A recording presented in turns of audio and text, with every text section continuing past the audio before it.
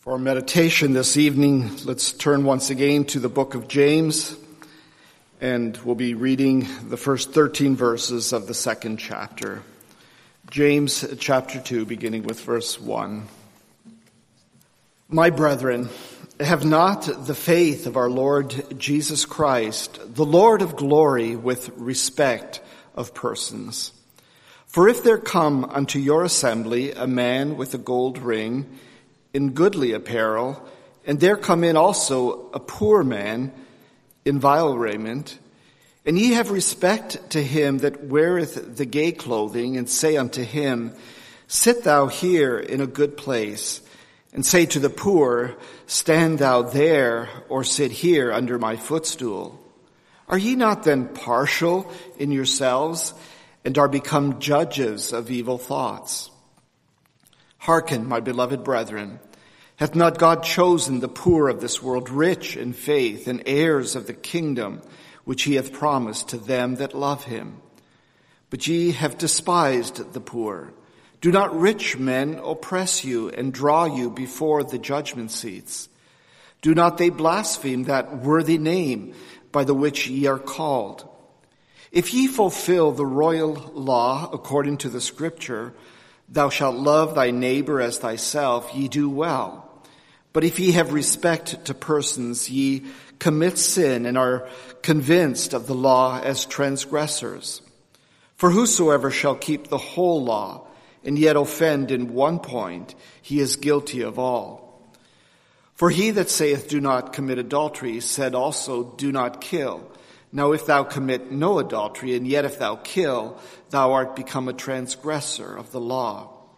So speak ye, so do, as they that shall be judged by the law of liberty. For he shall have judgment without mercy that hath showed no mercy. And mercy rejoiceth against judgment. As we would move into the second chapter of James here, I found it interesting how it addresses a theme that is so relevant and current in the time that we live in. And certainly the events of the past months have changed so much in the world that we live in. And certainly the events more recently that have sparked countless riots all around the world and have given birth to a movement and raised issues that perhaps were there, really are ones that are addressed in this scripture that we have before us as well. And I certainly don't want to talk about that movement and give any input on that. But really, just looking at this particular scripture and what it addresses for us as believers and what the Word of God has to say on this subject that is very clearly spoken of in this chapter and what James is addressing here. And that is the subject of partiality. And this is something that we all understand, and we see it around us, and we can call it other things, and it really amounts to much the same. And whether we're talking about partiality or favoritism or biases or prejudices that we or anyone would have, or even discrimination that happens.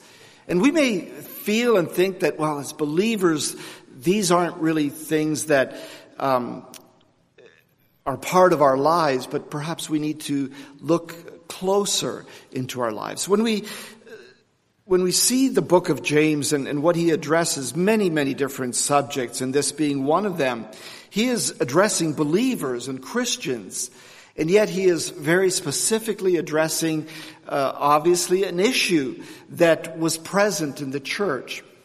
Presumably the church in Jerusalem, of which he was the leader, that this was going on. And we can even see as we look at the church in Jerusalem and the early church there, that, as they gathered in one and had sold their belongings and were living as we understand it in community, we know that there arose murmurings among the believers, among those early Christians.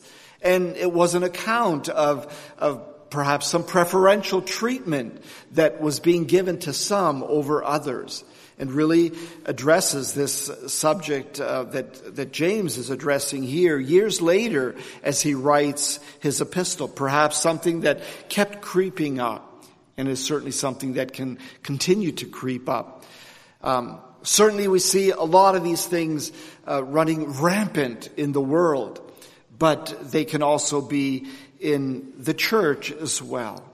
And hopefully there would be none of us here that would look down on someone that is of a different color, or think less of them for that.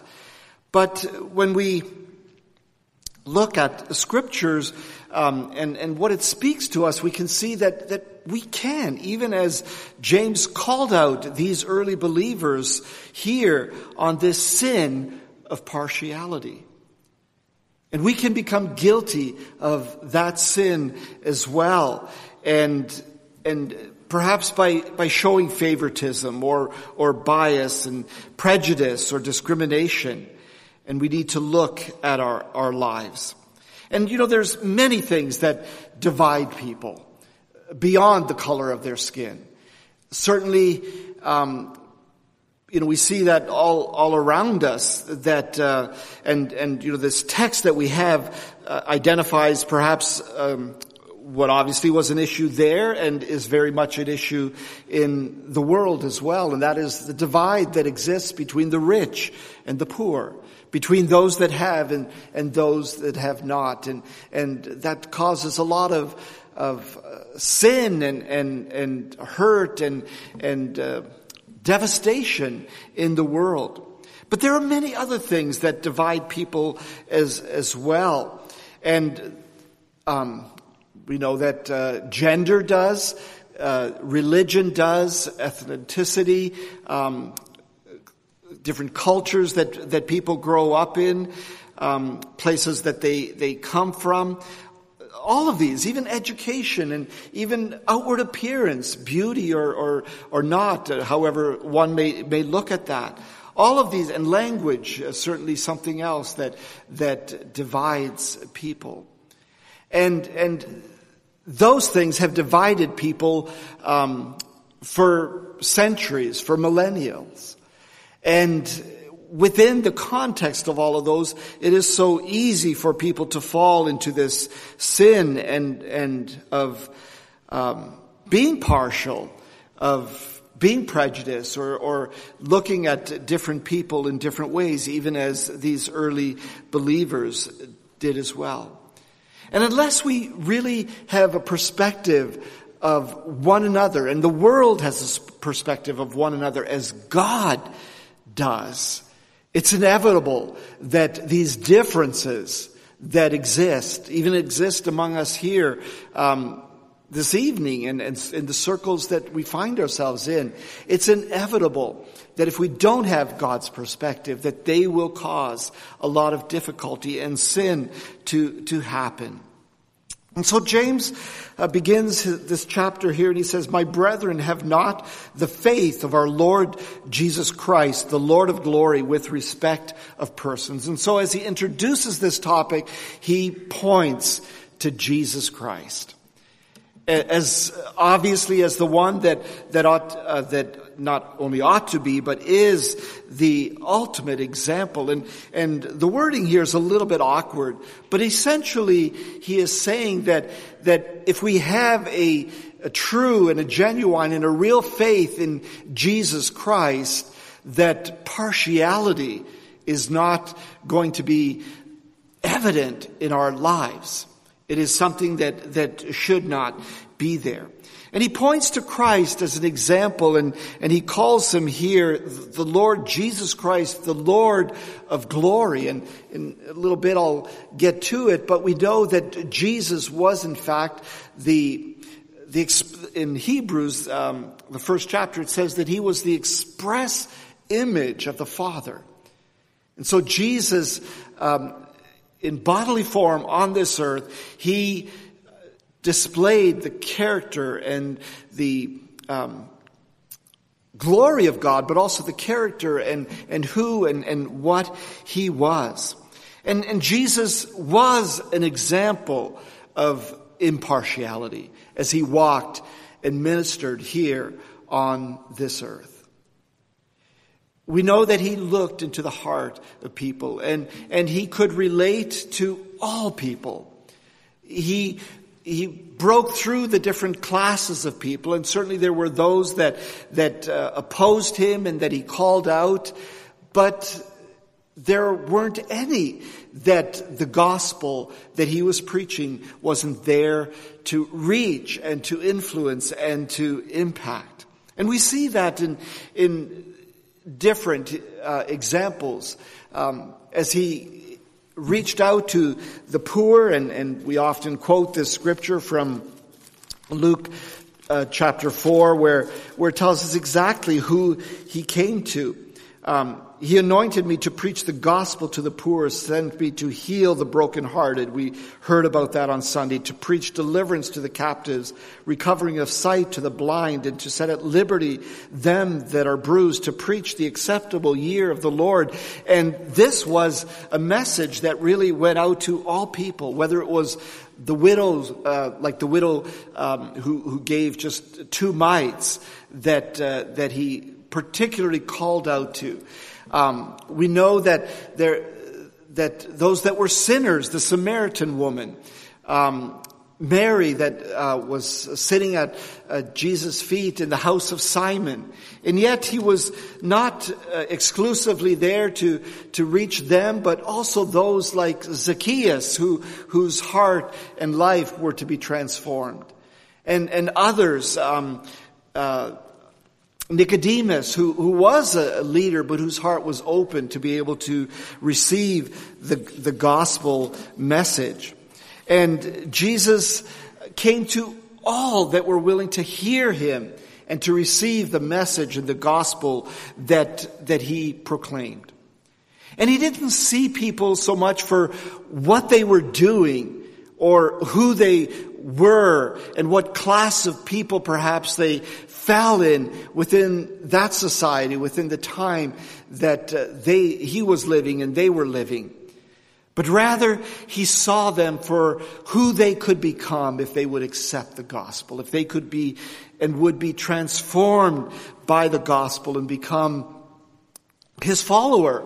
And that's what he was looking for in all of them. And really, if we are showing partiality, which James is saying here in this first verse, if we are showing partiality in our lives, then that faith that Jesus proclaimed and that we are to have as children of God is not really real. There's something lacking in that, and it's if we are going to demonstrate a true and living faith, then it needs to be one in which there is no partiality.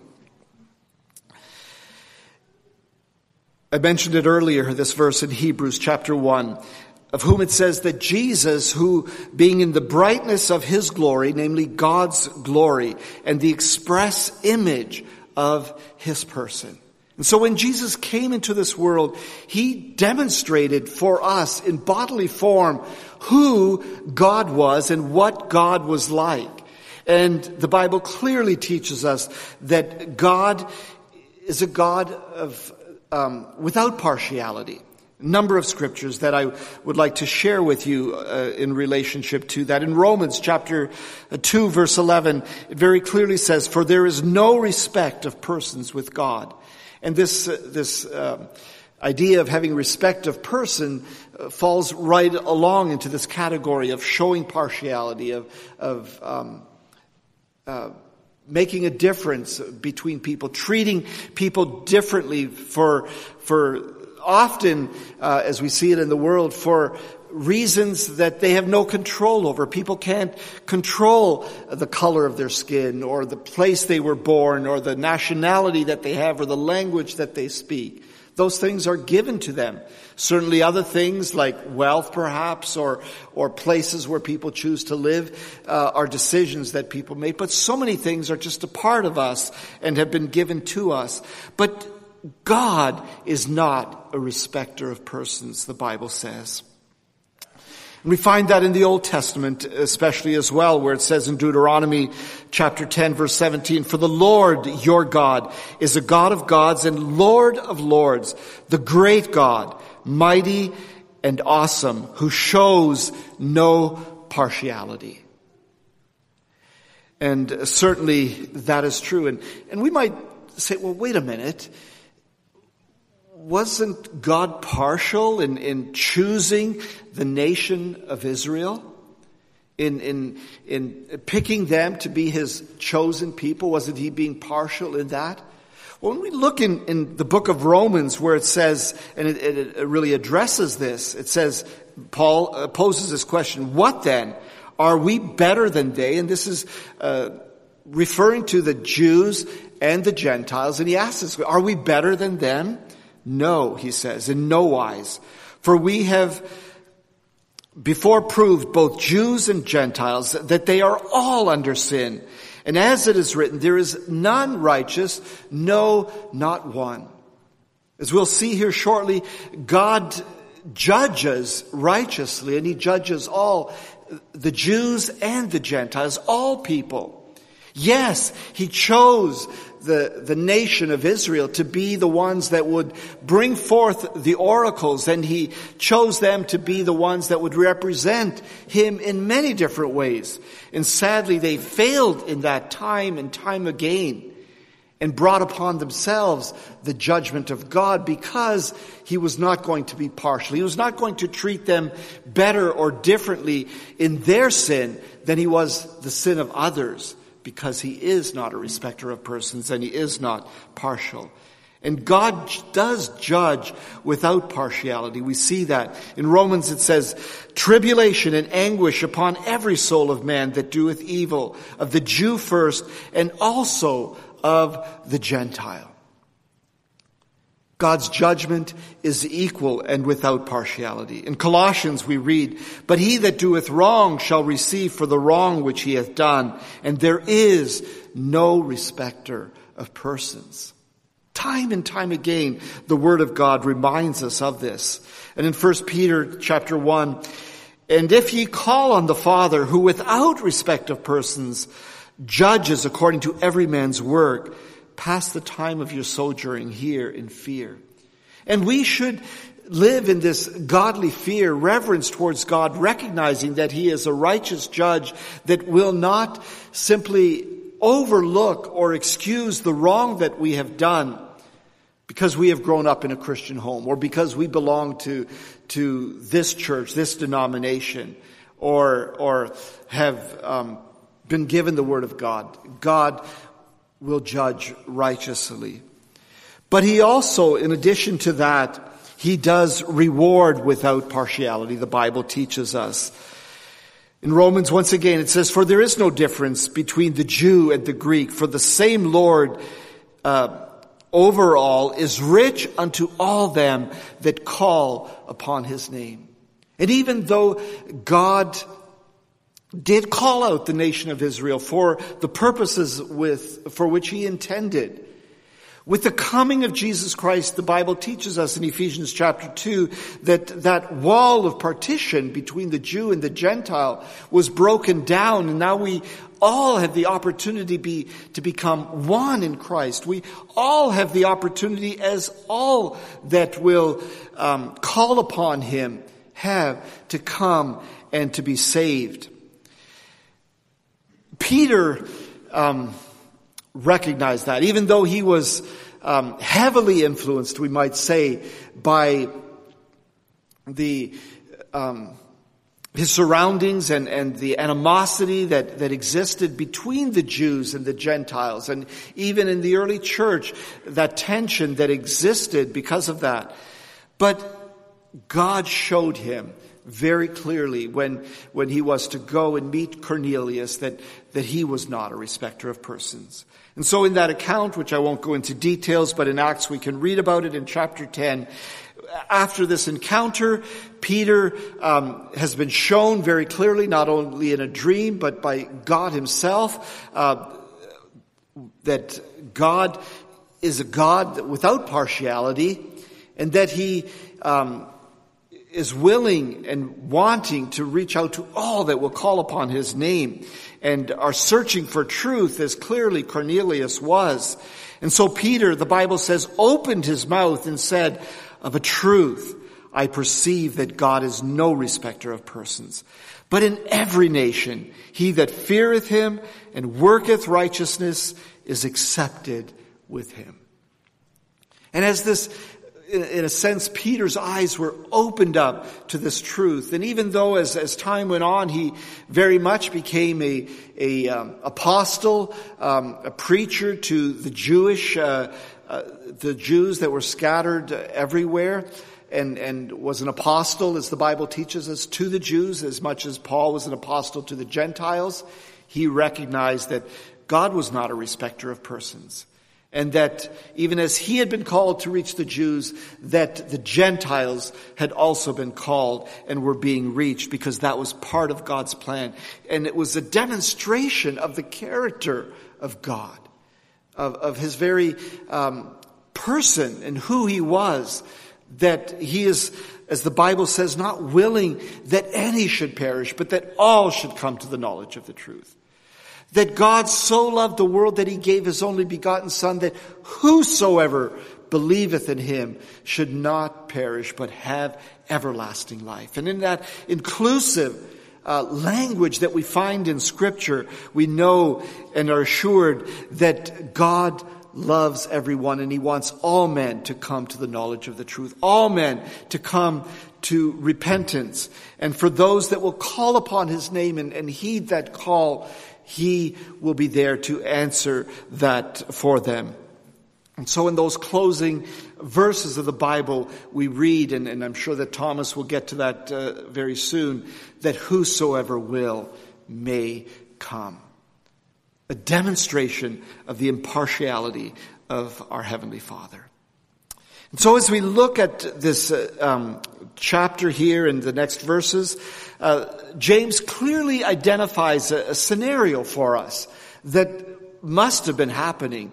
I don't think he just hypothetically gave the scenario, but he was actually addressing a concern that was going on in the church of partiality being shown, of respect of persons being shown, where someone that was rich and well-to-do came in and was being shown preferential treatment, whereas the poor were being sidelined or neglected or cast aside, so to speak.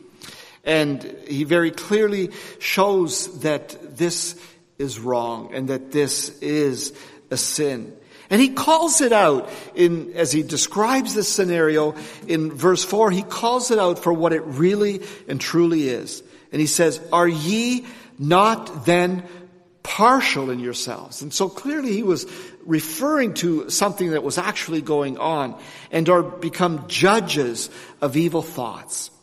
And in this he was really showing that the outward actions that were happening of partiality and being a respecter of person was an outworking of what was in their hearts. And that in their hearts, as he says here, of evil thoughts or wrong thinking or unrighteous thinking and that was in their hearts was coming out in the way they were treating both the rich and the poor. And really calling this out, that this is, partiality is a hard issue. Sure, when we show respect of persons, when we show partiality, when we are biased, when we make a difference between different people in ways that we shouldn't, those are actions, but they are a manifestation of what is in our hearts. And it's so easy for us to look on the outward and then to have attitudes towards someone or actions towards someone, or to have certain feelings or even words towards people based on what we see and what we observe, not realizing that God sees things differently and he sees the heart. We were reminded of that in 1 Samuel, where it says, "But the Lord said unto Samuel, look not on his countenance or on the height of his stature, because I have refused him. For the Lord seeth not as man seeth, for man looketh on the outward appearance, but the Lord looketh on the heart." And as the Lord looks on the heart, he is looking for those that are inclined to receive him and to believe in him and to follow in his ways. And he wants us to do the same thing, to look beyond what we see with our eyes or hear with our ears, and look into the heart of people and recognize that everyone is someone that Jesus Christ died for. That everyone is someone that has value in the sight of God, because all of us are, as the Bible says, wonderfully and fearfully made.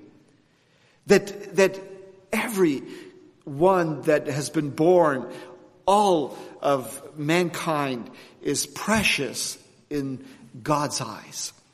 And we ought to see it in the same way. As we move, there's really more that we could dwell on here, but moving down to verses 8 and 9, James says, "If ye fulfill the royal law according to the scripture, thou shalt," and then he gives that law, "thou shalt love thy neighbor as thyself, ye do well." And possibly a correlation with this royal law, or the golden rule that it's often referred to, not only loving our neighbor as ourselves, and we know that our neighbor is everyone around us that is in need, that touches our lives. They become our neighbor. They become the one that we are to love and show love to.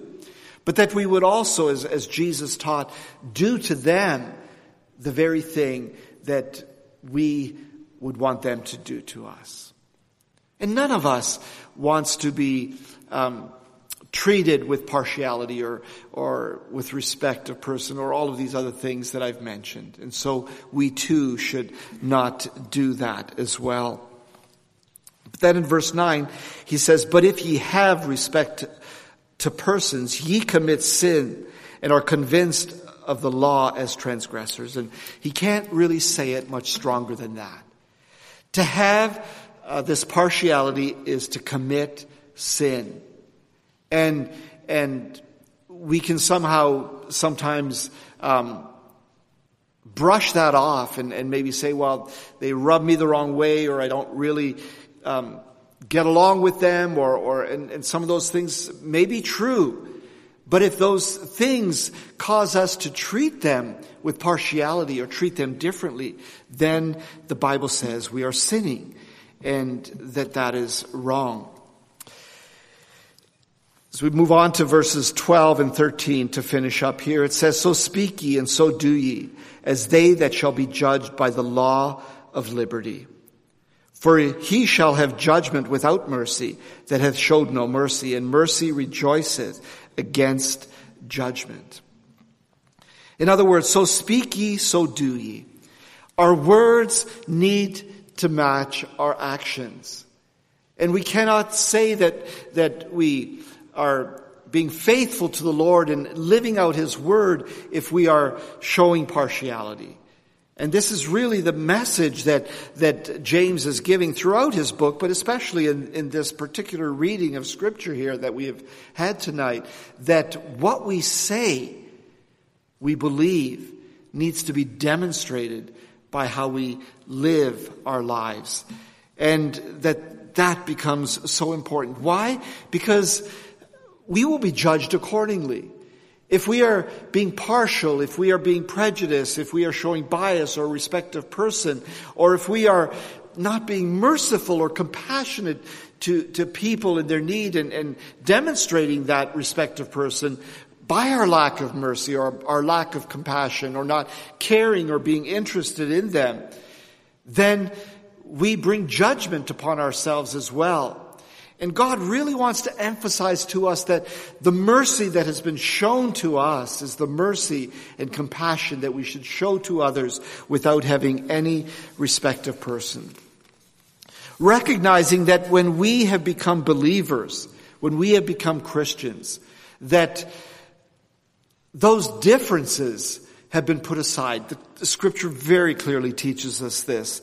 I'd like to just read a couple verses in Colossians and in Galatians. It says, where there is among believers, among the Christians, where there is neither Greek nor Jew, circumcision nor uncircumcision, barbarian, Scythian, bond nor free, but Christ is all and in all. And certainly he was speaking to the things that divided people at that time and in that day and age. And many of those things still exist today, and today we may have other things that also divide, as I mentioned earlier. But in Christ, none of these things should divide us, and none of these things should cause us to be partial one towards another. In Galatians, there is neither Jew nor Greek, there is neither bond nor free, there is neither male nor female, for ye are all one in Christ Jesus. And for that reason, we should treat each other equally. Not always the same, because obviously we will treat each other differently sometimes because of relationships and those that we are closer to than others. But equally in the sense that we would show that mercy and that compassion and that love the way Jesus would want us to. Jesus, in closing, spoke these words, and he said, for whosoever exalteth himself shall be abased, and he that humbleth himself shall be exalted. And he was in a particular setting where obviously there was some partiality, where there was some respect of person going on. And then he gave this hypothetical scenario, and he said, when you are invited to a feast or to a banquet, that he said, don't invite your friends and your brothers, your brethren, your relatives and neighbors, those that can invite you back and will and that will be your only reward. He says instead, invite the poor, the crippled, the lame, and the blind. And this is a practical application and lesson for us, and something that perhaps we need to ask ourselves. Are we, maybe even in small ways at times, being partial in maybe the people that we invite or associate with? Maybe even not consciously, that we would gravitate towards other and perhaps even in small ways or even bigger ways show respect of persons. Are we fulfilling what Christ is really speaking about here, about being very intentional about not being partial and not being a respecter of person, and very consciously and intentionally reaching out to the very types of people that he himself, Jesus himself, was also reaching out to. The ones that he noticed, the ones that had been cast aside by society, that had been marginalized by society, but the very ones that he came to save and to heal and to help, because they were the ones that were open to the gospel and willing to receive it. And so let me just leave this thought with all of us, asking ourselves, are we guilty of this sin of partiality? And I think in some ways, all of us have been. And really examine our hearts, and because that's where it begins, but also our lives and our actions, and see if perhaps we have shown that partiality, that respect of person, maybe some biases, on account of the differences that may be there between us and between the people that we rub shoulders with, and that we would do everything that we can to love as Jesus loved, that we would fulfill that royal law of loving our neighbor as ourselves and doing to others the very things we would want them to do to us. Amen.